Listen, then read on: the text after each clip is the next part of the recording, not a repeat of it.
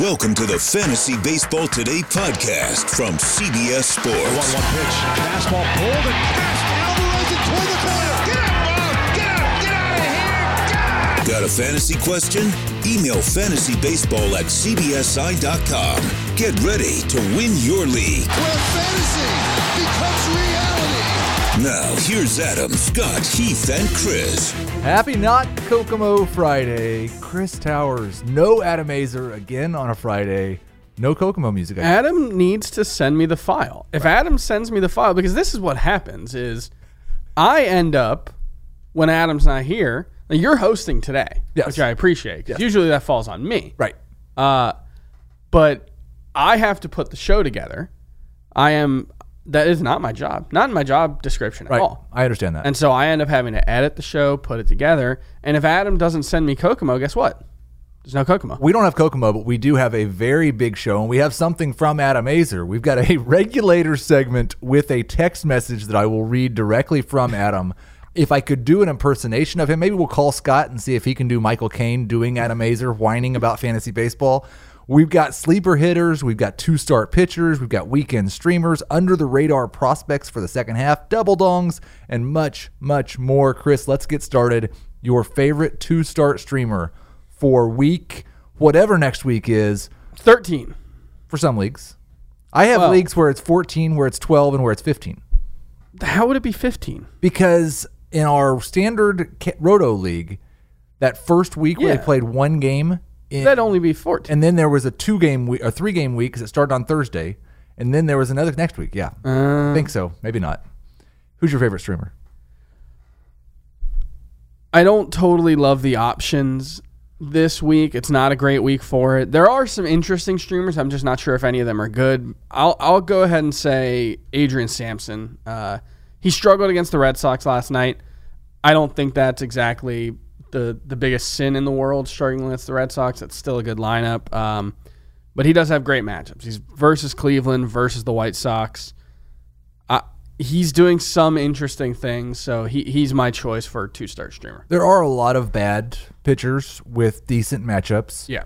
There's one that I'm not sure if he's bad. I'm pretty sure that he's not great or good, but Merrill Kelly has been good in his last 3 starts, at least 7 innings. I think he's only given up 2 earned runs at the most in those 3 starts. And this week he gets 2 starts at home against the Rockies. The Rockies on the road are the second worst offense in baseball, worse than the Marlins. And they always, like they have been for almost forever. And then the Giants, who aren't very good either. So I do think he's 45% owned. I think Merrill Kelly could be interesting this week, at least in a points league. There's not a lot of guys that I want to start in a Roto league. We'll get more into that later in the show. Have you looked over the weekend streamers at all? I did. I put that together, Yeah. and I think there's some interesting options. Who's your favorite? So there's 2. They're both on Saturday. Jimmy Nelson at San Francisco. I'm not 100% sure he's fully healed from that shoulder injury or back to full strength at least, so there's a little concern there. Or Sean Newcomb. It's a tougher matchup versus Philadelphia. He's looked great since coming back from the minors, has the walks under control. We know there's talent there. Right. I think he only has 2 walks in like 21 innings since coming back from the minors. Yes, and I think he's a good speculative ad. I'm a little concerned against the Phillies starting him when he's probably got like a 5-inning max. Sure. I don't know why no one shows any interest in Framber Valdez. That's another good one. Saturday has the best weekend streamers. Framber Valdez versus Toronto. That's a team that strikes out a lot. He's thrown 70 innings in the major leagues and has a 2.44 ERA. Yeah, I mean a lot of that Been was lucky. and a lot of that was pitching out of the bullpen, That's true. where you usually see at least a half-run increase going from a starter's role or from the bullpen into the starter's role. But it's a nice place to start from, and Yes. Toronto's a good matchup. I don't mind that. I think he's worth an ad. Let's get to the big news. Some of it good, some of it bad. We'll start with the bad. Corey Seager has a grade 1 to 2. It's like a 1.7. 1.7 hamstring strain, likely out for a month. Let's say you were in a league where you don't have any IL spots available. They're all taken. And 12 teams, 10 teams. 10 teams, points league, and there's no middle infielder. Are you stashing Corey Seager? Corey Seager had basically figured it out. He had a bad April, but since May, he's been very good. But if it's a shallower league, 10 to 12 teams, like you said, no middle infield spot, I would prefer to stash him. But at this point, there's so many guys on the on the IL that you might not be able to. No, it's not crazy to think you might have to drop him in a 10 or 12 team points league. He is currently the number 13 shortstop in points leagues, which is not bad considering. And but he was really bad for a month. Right. Giancarlo Stanton could be activated Tuesday, assuming he doesn't hurt himself again between now and then. Aaron Judge could begin a rehab assignment this weekend. He's going to need a little more time on that rehab assignment than Stanton did. Justin Upton could be back next week. That's a must-own guy, right? All formats? Yeah, definitely. He's so inconsistent, but by the end of the season, he always ranks like 15th to 25th at outfield. He'll steal a couple of bases, hit for power. So, yeah. And then Shohei Ohtani hit, but I feel like you're probably not a cycle guy. It's a nice statistical curio. He did hit for the cycle. That's a great game. On Thursday night. I knew that you were not going to be. Well, just like I really enjoyed that, but I think 10 bases, total bases. That would be 11, right? 10 total bases. 10 total bases. Okay, that's a very good game. It is a very good game. Scored 2 runs, drove 3 runs in. Here's the question I have, because we had kind of started talking about Shohei Ohtani like, yeah, he's not playing against lefties again, and he's not running again. Is he somebody you even need to own in a weekly lineup league? He's been very, very good as of late. Basically, ever since we started talking about that. His /9 now, 281, 350, 512. Is Shohei Ohtani a must-own in a weekly lineup league? Roto, not points. Shohei Ohtani or Jock Peterson? I feel like they're kind of the same guy, except Ohtani might be better. Yeah, I think Ohtani's probably better. Peterson has slowed down quite a bit, I think, from his hot start. So I'll go with Ohtani just because there's also just a chance that he's an everyday player at some point this year. Yeah, I think his time in the major leagues has been short enough that we could think that maybe he could hit lefties at some point. I've mostly given up on the hope that Jock Peterson's ever going to successfully hit left-handed pitching. Yeah, he has a 375 OPS against them this season. It's only 24 plate appearances, but he struck out 9 times with no walks. Let's take a look at the most added list, and it's a lot of guys that I don't know how excited I am about. At the very top of the list, Adrian Sampson is now owned in 51% of leagues. Things did not go well for him last night against the Boston Red Sox. People may be regretting that decision. Gave up 6 earned runs. He does not need to be owned in 51. I guess he's a 2-start pitcher next week. He's a 2-star pitcher the next week, so I think that's okay. Do you think he might actually be good, though? Good? Yeah. No, probably not. He doesn't strike enough guys out, but he does have really good control, gives up too many fly balls. But, it wouldn't shock me to see like a Marco Estrada, like a good Marco Estrada run from him. There's 4 pitchers on this list, yeah, and at least 2 of them, Sampson and Plesac, are 2-start pitchers next week. I don't know about Lambert. Yeah. But like ranking these pitchers, it's pretty easy for me that Plesac's first, then Valdez, then an enormous gap, then Sampson, then Lambert. Is that how you'd rank them? Yeah, I might rather have Valdez than Plesac, but I can't disagree with that. But those 2 are clearly ahead of the other 2. And you look at Framber Valdez's ownership as a SPARP, 2% less owned than Sampson. I would much rather have Framber than Sampson, even if Sampson has 2 starts this week. Jordan Alvarez also on the list, now up to 90% owned. He needs to be 100% owned.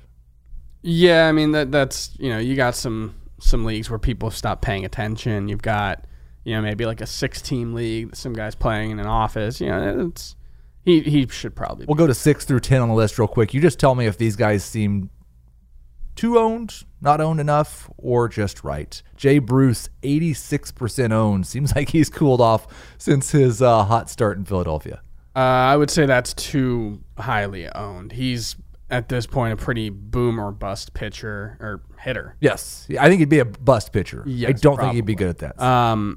I agree. Scott Kingery, 63% owned. I think it's a little too low. I think Scott Kingery, he's playing every day. He's cut the strikeouts. This was a guy that we were talking about as a top 100 pick last year. I mean, well, I wasn't. Sure, but the fantasy industry got really excited about him. He still has that power speed profile. And now I think, in the month of June, he's down to like a 22, 23% strikeout rate. If he can sustain that, I think there's, legitimate potential for him to be a starter at one of the 4 positions he's eligible. Drop Jay Bruce for Scott Kingery, right? I would. Yes, me too. Merrill Kelly, 46% owned. He is a 2-start pitcher next week. Yeah, and 46% is probably too low given the 2-start status. He's been pretty good this season. Kelly over Sampson, right? Yeah. Okay. I agree completely. Giannis Chirinos, 86% owned. He's been phenomenal basically whenever they've started him. He's had a little trouble with an opener, it seems like, but he's been very good whenever they've started him. He's pretty much a guy you just start, right? Because he started his last 4 starts. They're not using an opener with him right now. Yeah, and obviously in a points league with the SPARP eligibility, he is a must-start player. And then 2 more pitchers. We're going to skip Roberto Perez. He's 26% owned, whatever. He's a hot catcher. If you want to use him in 2-catcher leagues, do it. Dakota Hudson at 67% owned. Nick Pivetta at 76% owned. I don't really believe in Hudson, and I just kind of throw up my mouth whenever I think about Pivetta because I was so excited about him and then dropped him in too many leagues and then didn't get him back. I find Hudson to be at least somewhat interesting because he gets so many ground balls that it mitigates the strikeouts a little bit. The one thing is the control is still pretty mediocre. Even during this really good stretch since the start of May, he has 20 walks in 8 starts. That's not terrible, but it's certainly not great. But he might be the premier ground ball pitcher in baseball right now. And so, it wouldn't shock me to see him with a mid-3s ERA the rest of the way. We'll talk about Thursday's standouts, the Red Hot Twins, and much, much more right after the break. True Green is the easiest and most affordable way to get a beautiful lawn. All you have to do is water and mow, and they'll do the rest. Weed control, fertilization, aeration, among others. They'll do all of that so you can do literally anything else. You have better things to do with your free time than focus on your lawn care. Let True Green take care of all the hard work it takes to get a great lawn, while you take care of everything else on your to-do list. You can trust True Green to give you the best lawn because they are the official lawn care treatment provider of the PGA Tour. They offer a satisfaction guarantee, and they have a verified best price promise, which gives you the lowest price with no compromise on quality. Think about how hard it is to manage our fantasy baseball teams. You need all the time you can get to put in waiver wire claims, fab bids, send out trades, and set your lineups. You'll have that extra time when True Green is taking care of your lawn. You do you, let True Green do your lawn care. Visit truegreen.com to get the best lawn at the best price with the best people guaranteed. We've got more injuries, news, and notes. Yoan Moncada hopes to be back Saturday or Sunday. A.J. Pollock could resume baseball activities this week. Adam was talking about adding him earlier in the week. Do you expect A.J. Pollock to come back and be good? I do, but I expected him to be good before the season. I'm not sure if an infected elbow is the kind of... Well, it's just I'm not sure if that's the kind of thing that would make him worse. I still think he's a good player. I don't know who he is. So he's been a lot of different things lately and mostly hurt. Andrelton Simmons could return by the end of the month. We were talking before the show. This kind of shocked us. Yeah. We thought he was done for the year. Well, I thought the initial diagnosis was a grade 3 strain, and that's the kind of injury that puts you out, for several months. This would be a month and a half. He is 50% owned right now. That's too high given that he's not playing. This isn't a guy that you keep on your roster when he's hurt. I've dropped him, I think, everywhere except the 24-team Dynasty League, and even there I might have dropped him, but he's a useful player. The Cardinals-Mets game was suspended due to rain at a 4-4 tie in the 9th inning last night. Do we know when they're finishing that game? I have not seen. We should probably figure that out to know if the points count or not, but Jed Lowry is not close to game action. Sounds like the Mets and Cardinals, man, just right in my ear, magic. Will be resuming that game today. Fantastic. Joey Wendell could be activated by Friday. He's a guy I was kind of excited about. They have like 18 players that can play 7 different positions. This is the problem with the Rays as an organization for Right. fantasy, because I wrote this column that we'll talk about a little bit later, fantasy prospects that are going under the radar, and they've got like 4. Their farm system is absolutely stacked, but it's all guys who like are corner outfielders or middle infielders with positional versatility, and that is not a thing that the Rays are lacking. So, Joey Wendell, even if he was the guy he was last year, it was like 9 home runs, 15 stolen bases, and a good average. That's useful, but he pretty much needs to play every day for that to be useful, and I'm not sure he's going to. The Astros optioned Derek Fisher to AAA. That didn't last long. Jake Lamb should be back by the end of the month. I don't have any. Don't care at all. It's been such a long time, Right. since he's been healthy and productive for a long stretch that if he comes back and hits 4 home runs in 2 weeks when he's off the IL, I'll be interested in, but he needs to prove it. I have at least 1 league, maybe 2, where I'm still using Christian Walker. Jake Lamb coming back makes me a little bit nervous. Sure. Because Walker hasn't really done anything to solidify himself as an everyday first baseman. Yeah, he got cold. He got a little hotter, enough to at least push Kevin Cron out of the competition, but he's certainly not someone that I think has no chance of losing his job to a guy like Jake Lamb. Yes. Thursday's standouts. Chris, what did you see on Thursday that stood out to you? Live action. Did you like watching the play that stood out to you and you wanted to remember it? So this is a new computer. I haven't muted all of the tabs that I need to do. I've just muted it. Let's talk about Jackie Bradley. He's been pretty good since the start of May. He had an abysmal April, but since he had 3 hits yesterday, since the start of May, he's been something like an 870 OPS guy. We thought there might be some breakout potential. He reworked his swing, and something that we've seen with these swing change guys over the last couple of seasons is it doesn't always click right away. Ketel Marte was a guy who reworked his swing to try to get more power. You saw a little bit of it in 2018. We're seeing a ton of it in 2019. Maybe Jackie Bradley just needed to get some game reps and figure it out. Do you know what Jackie Bradley's current slash line is? Yeah, it's bad. Like really terrible. April was really, really bad for Jackie. 205, 304, 355. Yeah. That's one of the worst. Like that's almost Travis Shaw bad. And you still think Travis Shaw's worth owning? Barely. It's about time. I think it might be. Okay, just but casting Hero back up. The thing is, Jackie Bradley Hero hit a home run last night. Jackie Bradley had a 400 OPS in April. Since the start of May, he has a 250, 364, 491 slash line with 6 home runs. That's better. Yeah, that's a lot better. Okay. And he'll steal a couple bases. I think he's starting to get back into that 5 outfielder range. There were a couple of guys that stood out to me last night, and they are both second base eligible, prospecty type players that had been terrible, and I thought maybe I was getting ready to give up on. Kevin Biggio, who double-donged, Nicky Lopez, who hit his first home run. I don't know that Biggio is still the most interesting for sure. They're both on teams where their playing time really shouldn't be in question because there just aren't any other good players on those teams. But I think you have to give those guys both just a little bit longer now with some sign of life. And Biggio at least has been walking quite a bit as of late. One other thing that stood out on Thursday, and it didn't happen last night, it happened during the day, but the Twins, just another offensive output. And I have to ask, do you buy the Twins in general? And I will say they were my pick to win the American League Central. Yeah, that one's looking pretty good. Yes, I like that one. And specifically, C.J. Cron, Jorge Polanco, Max Kepler, Byron Buxton, all having better years than we've ever seen them have. Do you buy this offensive explosion from this team? I buy some parts of it. I don't buy C.J. Cron being an 880 OPS bat. But he did hit 30 home runs last year in 560 plate appearances.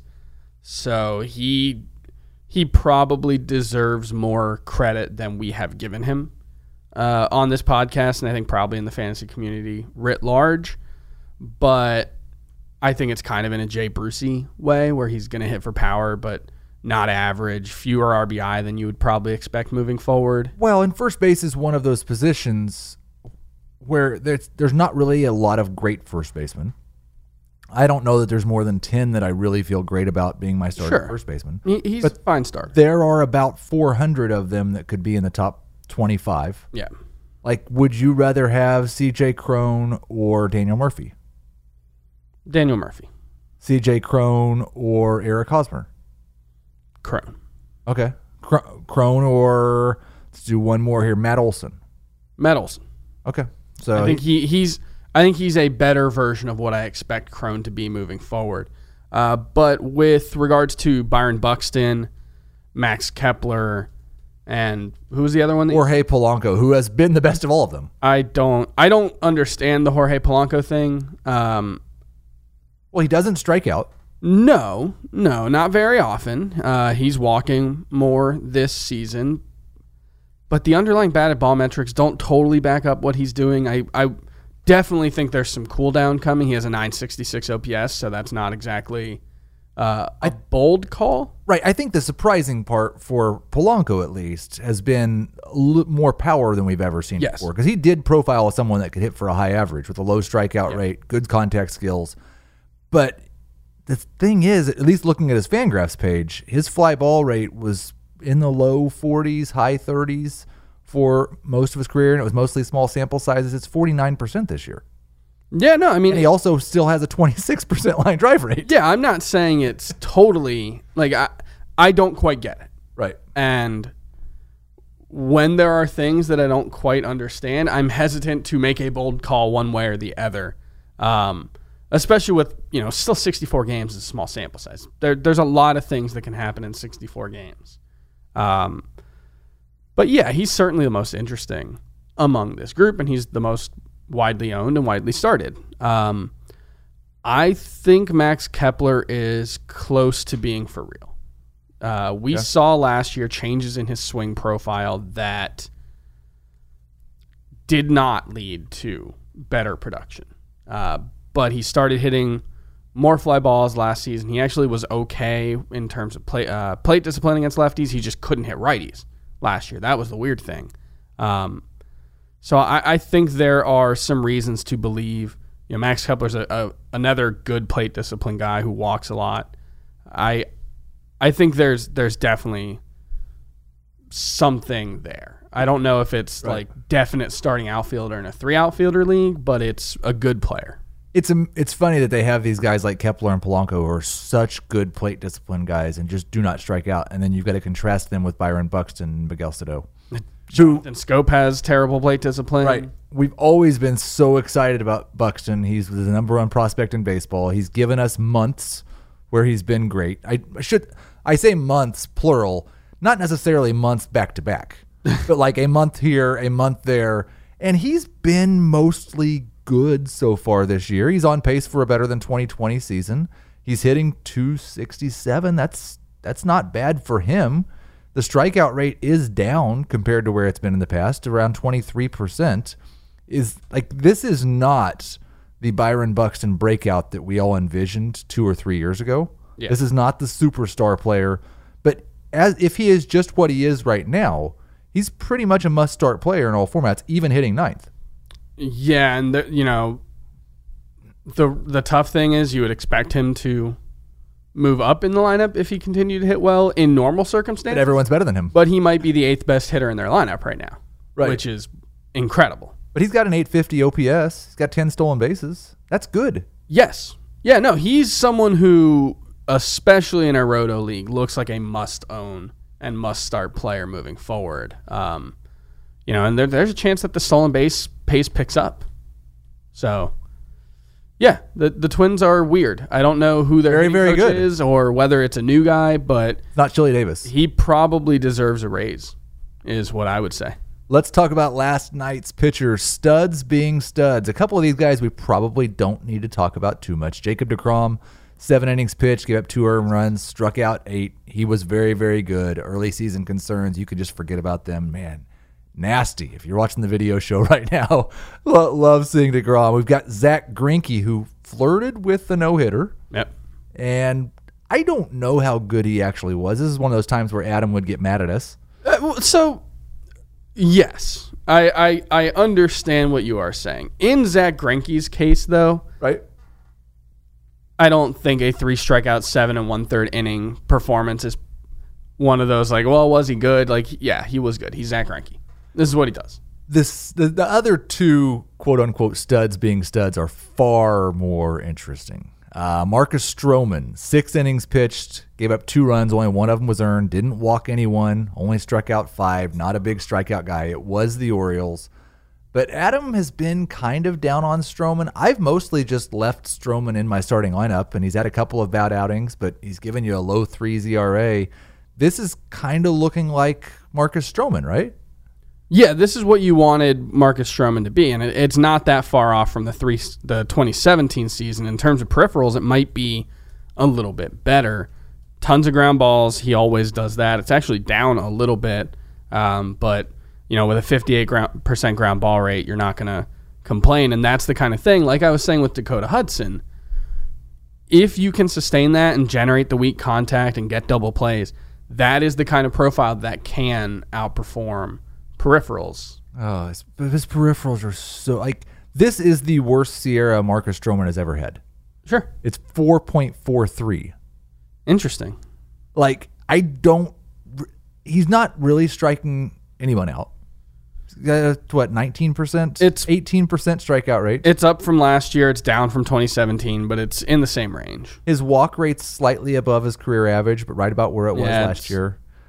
I don't understand it really, but I just keep starting him, whatever. And then we have to get to the last guy, and I'm not eating crow yet, but I'm just not going to say anything about him.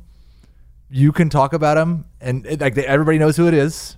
Julio Teheran, 6 innings pitched, gave up 1 earned run, 3 walks, 2 strikeouts. He now has a sub-3 ERA. Save me. It's fake. There's nothing here. I'm sorry. Like, Zach Davies has been doing this for a while, and nobody feels bad about saying he's going to regress. Of course, Julio Teheran, he has a 0.81 ERA over his last 8 starts with 32 strikeouts and 22 walks in 44 innings.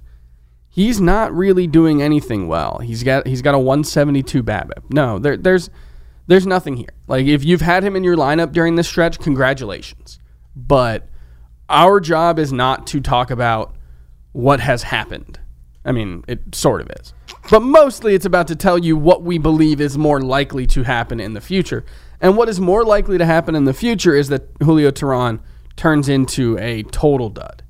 I lied. I'm going to read off a list of names. Okay. There are 9 qualified starters in baseball that do have a worse Sierra so far this year than Julio Teheran. Yeah, the worst pitcher in baseball thing. Like, come on. There's lots of bad. There are 9 pitchers that have a worse Sierra. Andrew Kashner.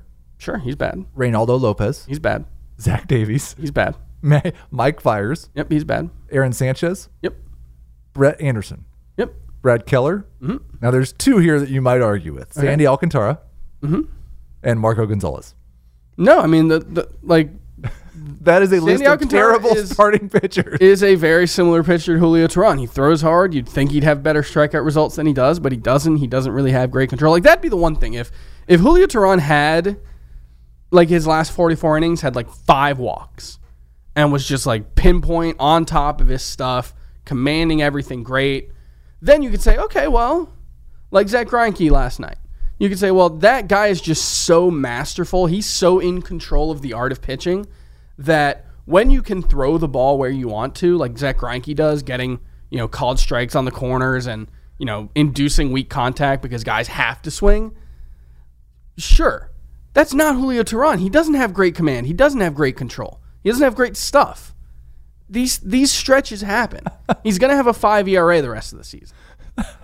Studs being duds. I guess he'll be on the list of studs being duds soon enough. David Price, an inning and a third last night. 5 hits, 6 earned runs, 1 walk, 2 strikeouts. He's been surprisingly good so far this season. Mm-hmm. Absolutely terrible in this start. Is there anything to worry about, or is he still just a top 30 starting pitcher that's never going to get into the top 20? I think that's more likely.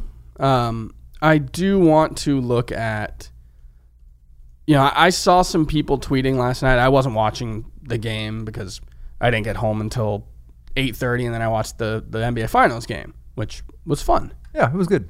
But I saw some people tweeting that they were concerned about how David Price looked. He averaged 91 with his two-seamer, 91 with his four-seamer, so that's definitely a little bit down, but it got better as the start went on. So, no, as long as this wasn't a sign that the elbow issue that he's had the last couple of seasons flared back up, and there's no reason to believe it is right now, then no, I think he'll continue to be a pretty good starting pitcher. Matthew Boyd roughed up by the Royals in Omaha, the first Major League Baseball game ever played in Nebraska. 4 innings pitched, 6 hits, 5 runs, 4 of them earned, 2 walks, 7 strikeouts against the Royals.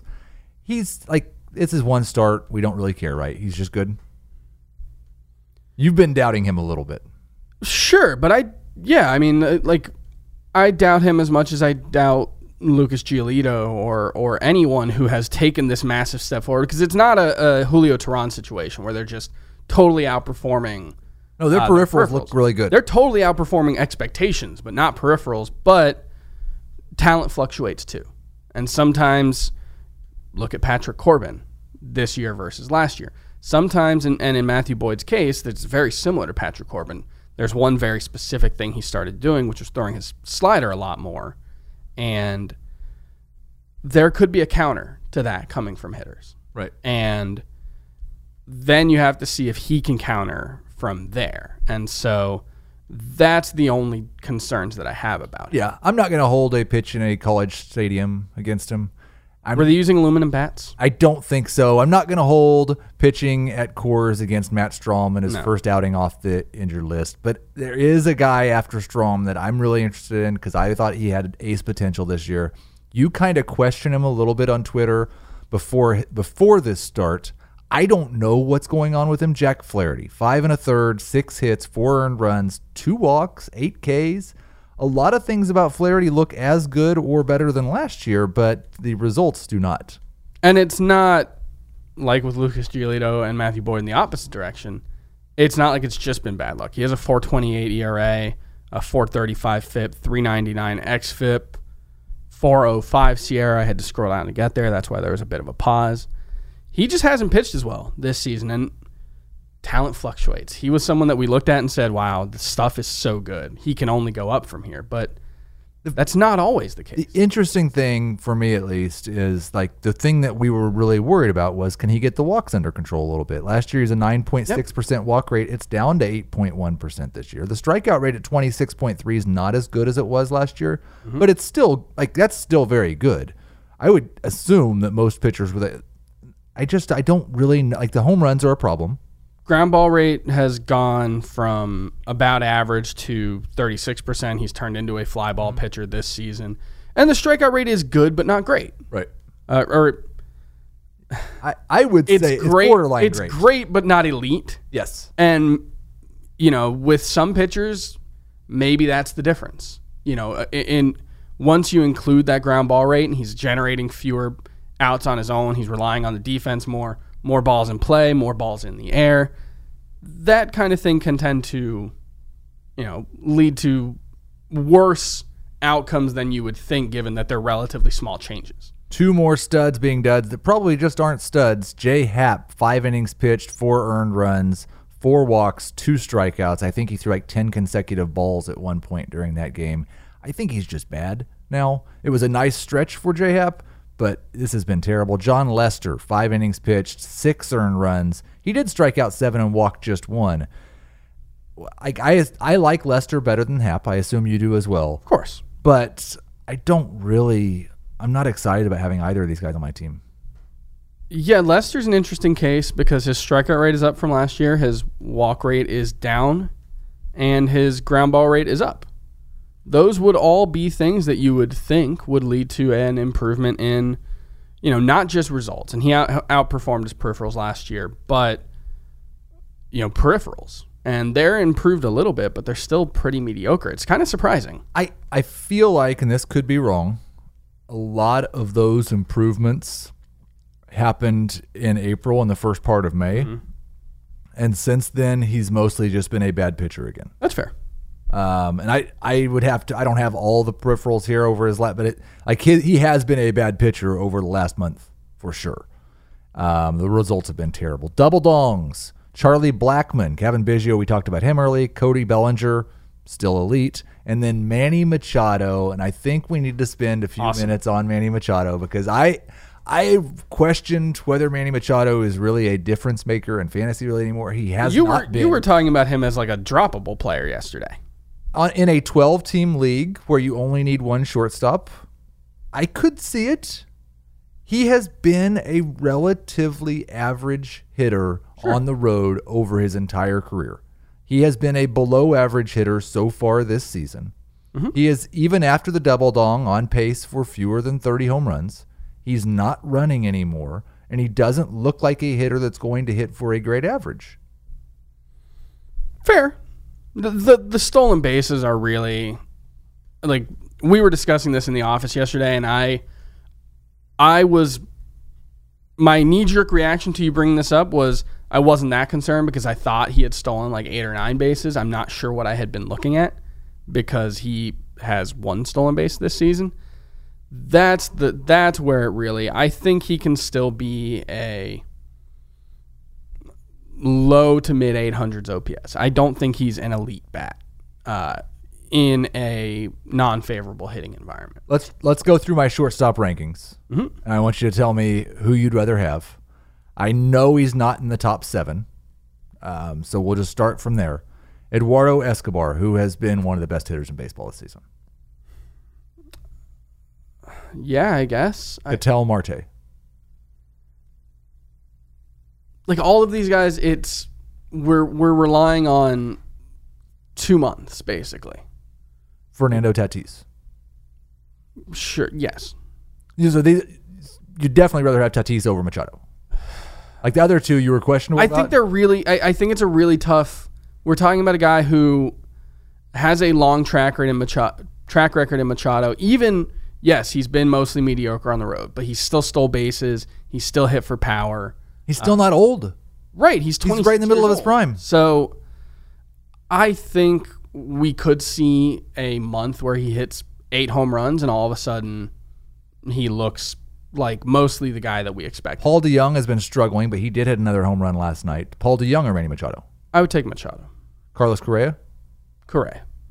And the only reason he's down this range. Yeah, Correa's injured. And then just like here's 4 more because I feel like this is kind of where the tier ends. Jorge Polanco, Dansby Swanson, Elvis Andrus, Gene Segura. Yeah, for me that's easy with Machado over those guys. And he's been worse than all of them, yeah, considerably. But maybe he will turn it around. I'm slightly more open to it than I was, even if all it took was 2 home runs. Yeah, just a double dong. That can change your mind. Under the radar prospects to know for the second half. What a great name to a segment. It's really rolls off the tongue, catchy. You know, there's a reason I'm the editor. Yes, I can just come up with these, very catchy headlines. No, I wrote this column yesterday. Scott White obviously not here this week. He usually does the prospect report. So I wanted to kind of put a different twist on it. I went and looked for guys who are at AA or AAA who Scott hasn't written about this season in his prospects report column. I'm not sure if it's Christian Pache. I'm not sure how to pronounce it. Outfielder for the Atlanta Braves. It's always fun when you have to say a name that you've never heard before. He was someone that scouts absolutely adored the last couple of seasons, and the production wasn't there. It was very similar to Ronald Acuna before his breakout. He hasn't been nearly as good as Ronald Acuna, but he profiles as an excellent defender, all-world kind of defender, with some burgeoning pop. And he's at AA right now. If an injury happens, if Nick Markakis continues to struggle, if Ender Enciarte never gets healthy, it wouldn't be a total shock if Pesh got called up. But the Braves tend to be pretty patient. So the other 2 guys, and these are like top prospect guys at the top. Sean Murphy, catcher for the Oakland Athletics, still recovering from meniscus surgery, but he looks like a very good hitting catcher if he gets back. He was on pace for a huge season before his injury, was likely to get called up fairly soon. So if he can get healthy in the next month, could be someone to make an impact in the second half. And Gavin Lux for the Dodgers, boy, I hope they give this kid a chance with Corey Seager out. He's a shortstop who probably profiles a little better as a second baseman defensively, but great bat, has been very good so far this season, has really turned it on the last couple of years as a hitter. I would love to see him get a chance. And then three guys who are really under the radar, don't get a lot of hype. Alex Faedo for the Tigers, Daniel Johnson for the Indians, Connor Menez for the Giants. Faedo, really big strikeout numbers, was a first-round pick out of the University of Florida, who has started to pitch better this season. I would expect we see him in the second half for the Tigers. Johnson, I don't know why he's not up with the Indians. This is a guy who was considered an extremely toolsy guy who never quite put it together. Think of like a Franchi Cordero. Now he's got close to a 900 OPS in AAA. He's hitting well, hitting for power. And the Indians still have two guys with a sub 650 OPS playing every day in their outfield in Jake Bowers and Leonis Martin, plus Tyler Naquin and Jordan Luplow, who probably will be sub 700 OPS bats moving forward. I hope they give this guy a chance. And then Connor Menez, huge strikeout stuff, has gotten his command under control this season and will pitch half his games in Oracle Park, the best hitting environment or best pitching environment in baseball. So I would expect we see him in the second half, possibly as soon as a Madison Bumgarner trade goes down. And he looks really interesting. Not someone who's gotten a lot of love, but huge strikeout numbers with a good part coming up. I think he could be a guy who comes relatively out of nowhere to be a fantasy impact guy. So Alex Faedo, Daniel Johnson, and Connor Menez are some of the under-the-radar guys to consider. Two guys you didn't mention. They're not under the radar, but I just want to get the thoughts. Jesus Luzardo is 56% owned. He went 3 innings and was phenomenal in his first rehab stint. He needs to be owned in more than 56% of leagues, I think. Yeah, definitely a great stash candidate. You know, once you start that rehab assignment, the clock starts ticking. You've got 30 days. Well, but I can't remember if he was on the major league roster or not. So, but either, right. I would expect we see him fairly soon. Jesus Luzardo needs to be owned in more than 56%. And then the one Adam Azer wants everyone to know about, Brendan McKay. Yeah, Brendan McKay was the hitter pitcher that the Rays drafted last year, 2 years ago.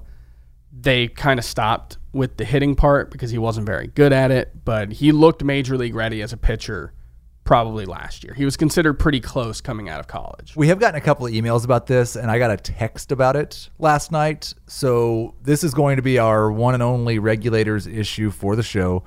Thank you. We don't have the music, so we'll just take Chris's grunts, and I don't think they're gross at all.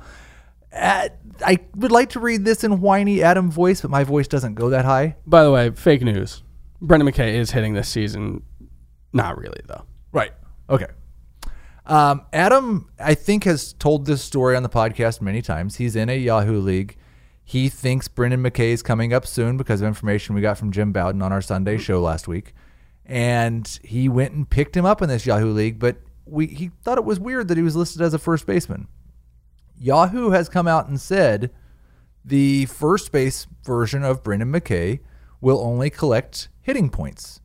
At some point in the future, we will create a pitcher version of Brendan McKay. That's the weird part. I don't understand why you would have a hitting version when he has a career 690 OPS in the minors. And not a pitching. And that's what they've done with Shohei Ohtani, right? There's 2 Shoheis. Where pitching, he was incredible last season, making it to high A with a 2.41 ERA for the year. So Adam sent me the text that he sent to his commissioner, and we're gonna regulate this situation for him and for all the other people that listened to Adam and went and added first base Brendan McKay. Hey Brent, what's up? Hey Brent, what's up? That's not a good Adam Azer. No, I wanted to ask you about Brendan McKay. I think I'm about to get screwed out of a top prospect that is probably going to get called up soon, that I was sorta on before everyone else. Can't you just see his swarmy little face? I mean, like, you host a fantasy baseball podcast. Congrats on being ahead of everyone. You were else. ahead of everyone else who's like an accountant. Not sure if you saw, but McKay is like Ohtani. He hits and pitches. So Yahoo only has him as a first baseman, even though he's going to come up as a pitcher. He is dominating in the minors. Well, enough people made a fuss about it this week, and now Yahoo said they are going to create a new player, the pitcher version of Brendan McKay. I, of course, only own the hitter, but I kind of feel like I should have the pitcher. Otherwise, it'll be first come, first serve, and someone else will get him before I will. Thoughts? I don't disagree with him. Adams commissioner responded, "It's going to depend on where you are in the waivers. McKay pitcher is not in the Yahoo list of players. McKay hitter is in the list. I saw you picked him up. So once McKay pitcher called up, Yahoo will have him on waivers for 2 to 3 days. Whoever claims him with highest waiver priority will get him." Like, the commissioner is acting by the spirit of the rule, but not the letter of the rule. The commissioner is correct. Spirit. The commissioner is correct. You chose but he didn't have a chance to pick up Brendan McKay, the pitcher. No one has. But he clearly meant, like, his intention. That player was not available. Yes, that's no. I think the whole thing is silly, and I'm not going to say anything bad about any other competitors in the industry, but you are playing in a league on Yahoo who has made it pretty clear how they're going to handle players that have hitters and pitchers. But the pitcher has not been available. The fact that they didn't have the pitcher available when he was so obviously a better prospect as a pitcher than a hitter, like, that's just Adam. Like, Adam was correct in going to pick this guy up. If I was in that league and wanted the pitcher version and then saw Adam picked up the hitter version, I would say, okay, I'll just wait until the pitcher version becomes. So Adam responded, said, all right, I just feel like I was clearly picking up the pitcher, you weren't, before anyone else. Maybe I could make my case to the league. Does Adam really think that, like, he's going to get on the message board and convince the other owners to give him the pitcher, Brendan McKay, before they get a shot at him? No. Adam is right. Like, it is clear what his intention was. It does not matter. I will say, I am okay in a league full of, because I've dealt with this myself. I am okay if in a league full of non-industry people, they want to screw over the industry. They're not screwing over. Yeah, they are. No. Yeah, they are. When this player becomes available, everyone gets a shot at him. Adam doesn't get special treatment just because he picked up somebody that doesn't even count. It's been regulated. 5 sleeper hitters for next week, otherwise known as help Heath rank these sleeper hitters. Okay. Because I have to do this later today for the column. Number 1 for me is pretty clear.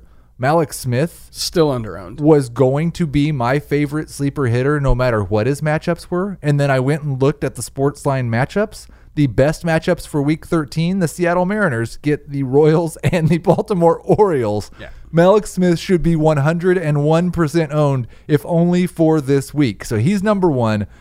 Number 2 is a guy, it's interesting. The Athletics don't show as having good matchups this week because they have 4 games against the Rays.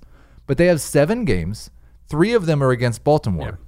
Ramon Laureano is 39% owned. He's been awesome for the last month and a half. So I think he's pretty clear my number 2. Then I've got Oscar Mercado. The Cleveland Indians have the second best schedule of week 13 at Texas for 4 games. Great environment. 3 games against the Tigers pitchers. And Mercado has been okay. I mean, I think he's their best outfielder. Yeah, probably. Which is not saying a lot, but it's sleeper hitters. These aren't all going to be good. Yeah, he's been a little surprising because he's hit for some power, and that's probably not what you should expect moving forward. But the stolen bases, the matchups, yeah, I think that's a fine pickup. My 4th sleeper hitter, it's maybe going to not make the top 5, but will be in the top 10. Kyle Seager, 41% owned, has not been very good since he came back from the injured list. He does get that same schedule as Malik Smith, 3 against the Royals, 4 against the Orioles. And I would expect that he's going to be fine. Yeah. Like, he's not great, but he's going to be fine. One guy we have on our roster in our 16-team league that I don't think I've dropped yet. No, he's been so bad, though. He's been really bad, but with Corey Seager's injury, I do expect that Enrique Hernandez is going to play more regularly. Yep. He does get 7 games at home. Yep. 4 against the Giants. I almost called them the 49ers. And 3 against the Rockies. The Broncos. Yes, that doesn't say Din, so I wasn't going to call them the Broncos. Yes, 3 against the Rockies. I think Hernandez could be an okay middle infielder this week. Sure. I don't think that's out of the question. And the Dodgers have the 3rd best matchups. The worst matchups, the guys you might want to be a little bit concerned about. The Yankees, 3 against Tampa, 4 against Houston. It's hard to say with 7 games. Yeah, it's 7 games, but the matchups are, I mean, those are the worst matchups you can have. The Rays have been the best pitching staff in baseball. The Astros, I believe, have been second. So maybe you're a little wary about getting Giancarlo Stanton right back into your lineup, although he's been so good in his rehab assignment so far that he may just hit the ground running. But there's a lot of guys with a lot of bendy pitches on Tampa Bay and Houston. The Tigers have only 5 games. 3 of them are against the Indians, 2 against the Pirates. I don't know what Tigers you might want to start anyway. The Rockies are on the road, 3 at Arizona, 3 at the Dodgers. Most of their hitters are not good on the road anyway. Yeah, I mean, obviously Blackmon and Arenado are must-start guys. Story's a must-start guy. I don't know, because there's plenty of lefties on those, or at least on the Dodgers. Yeah. I don't know that I'd want to start any of the left-handed Rockies. Yeah. Murphy's a questionable, and he's been very good lately. I'm kind of looking silly on him. Let's get to 2-start pitchers, and then we'll finish up with weekend streamers. We already talked about our favorites. There's probably some of the over 70% guys that we at least need to go through and see if we definitely want to start. I mean, obviously Kershaw, DeGrom. There's so many good. There's going to be some teams that you just run into a guy that has 3 aces that all have 2 starts, and your season's over or your week's over. Luis Castillo is fantastic. I think you have to start him. But he has the Astros and at Milwaukee. Yeah, there's some potential for things to go bad for Castillo. Obviously, the Astros lineup isn't as good as you would think right now, given all the injuries. But they're still hitting well enough. You know, Jordan Alvarez has been awesome since getting called up, and he's really helped. Patrick Corbin has not been good at all. 2 starts against the Phillies and Braves. You're just starting him, right? I think you just have to start him. The next one's really interesting. James Paxton. Yes. He says he's totally healthy. Aaron Boone says he's totally healthy, but he has not been great since coming back from that knee issue. His most recent start, I don't think he even went 4 innings, gave up like 6 runs. So it's been tough going for James Paxton lately. And Azer did send us a note that said that Aaron Boone said it's something we're going to have to watch. Yeah. So it's weird. Like, he's totally healthy, but we're going to have to watch it. Yeah. Paxton has difficult matchups against the Rays and Astros. Yeah, the Rays lineup is, like, I was looking at it yesterday. Yeah. It's so good. Yeah. It's wild. I'm probably going to start Paxton, but this might be the last week. I don't think you can start J-Hop. No. Tampa Bay and Against Houston, the Rays and Houston, no. Kenta Maeda is a start. Jack Flaherty, one of those is against the Marlins. You just roll him out there, right? Yeah, he's fine.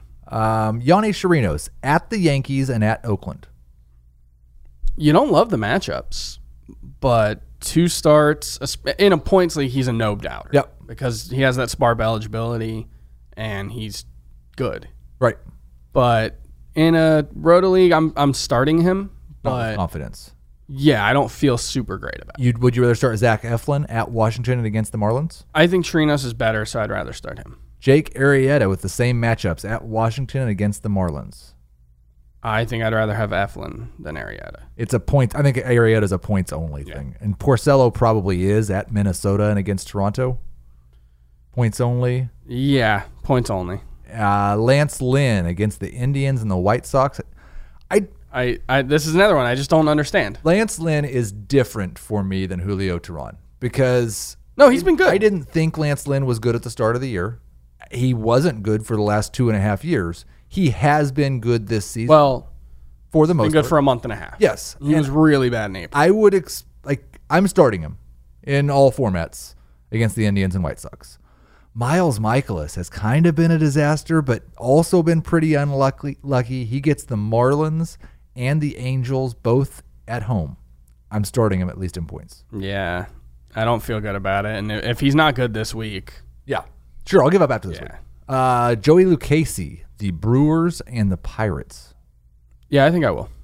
I don't really believe in Joey Lucchesi. I think the peripherals are solid enough. He's a big strikeout guy. Lefty, so, at least Milwaukee and Pittsburgh's best hitters are lefties, so it neutralizes that a little bit. I think he's pretty good. Marcus Stroman against the Angels and Red Sox, points only? Points only.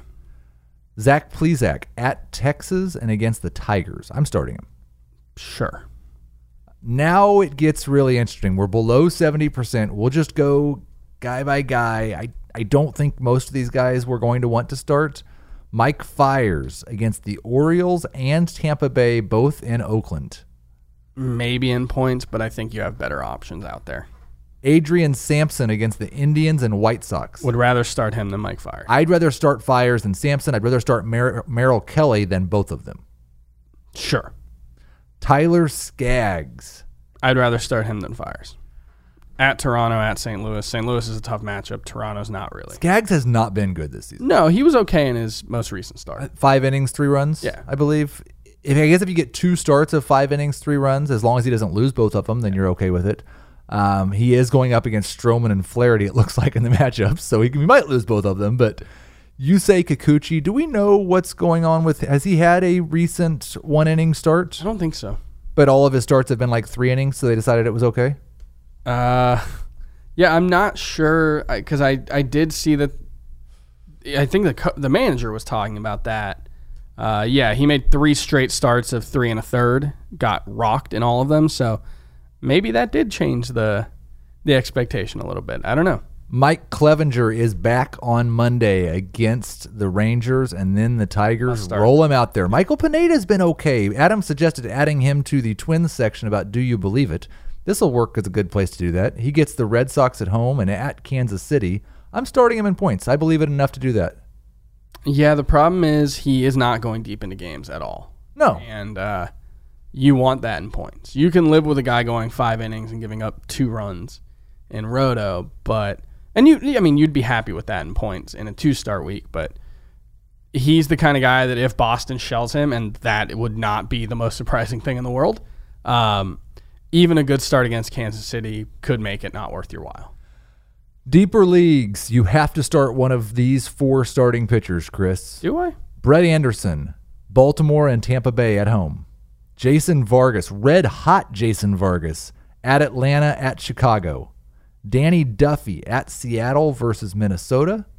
And Freddie Peralta at San Diego versus Cincinnati. Duffy. At Seattle versus Minnesota. Minnesota's an incredibly tough matchup, but give me the guy in the good pitcher's park against a mediocre lineup that strikes out a lot and who has shown flashes this season. I mean, some of these guys have all shown flashes, but his have been, I think, more legitimate because he's been getting some strikeouts. We're going even deeper. Anthony Desclafani against Houston and at Milwaukee. No. Yikes. Felix Pena at Toronto, at St. Louis.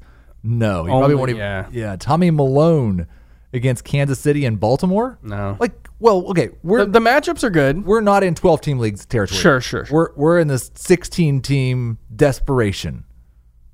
Fine, you can consider him in a 15 or 16 team. Homer Bailey was awesome last night. No. He gets at Seattle and Minnesota. No.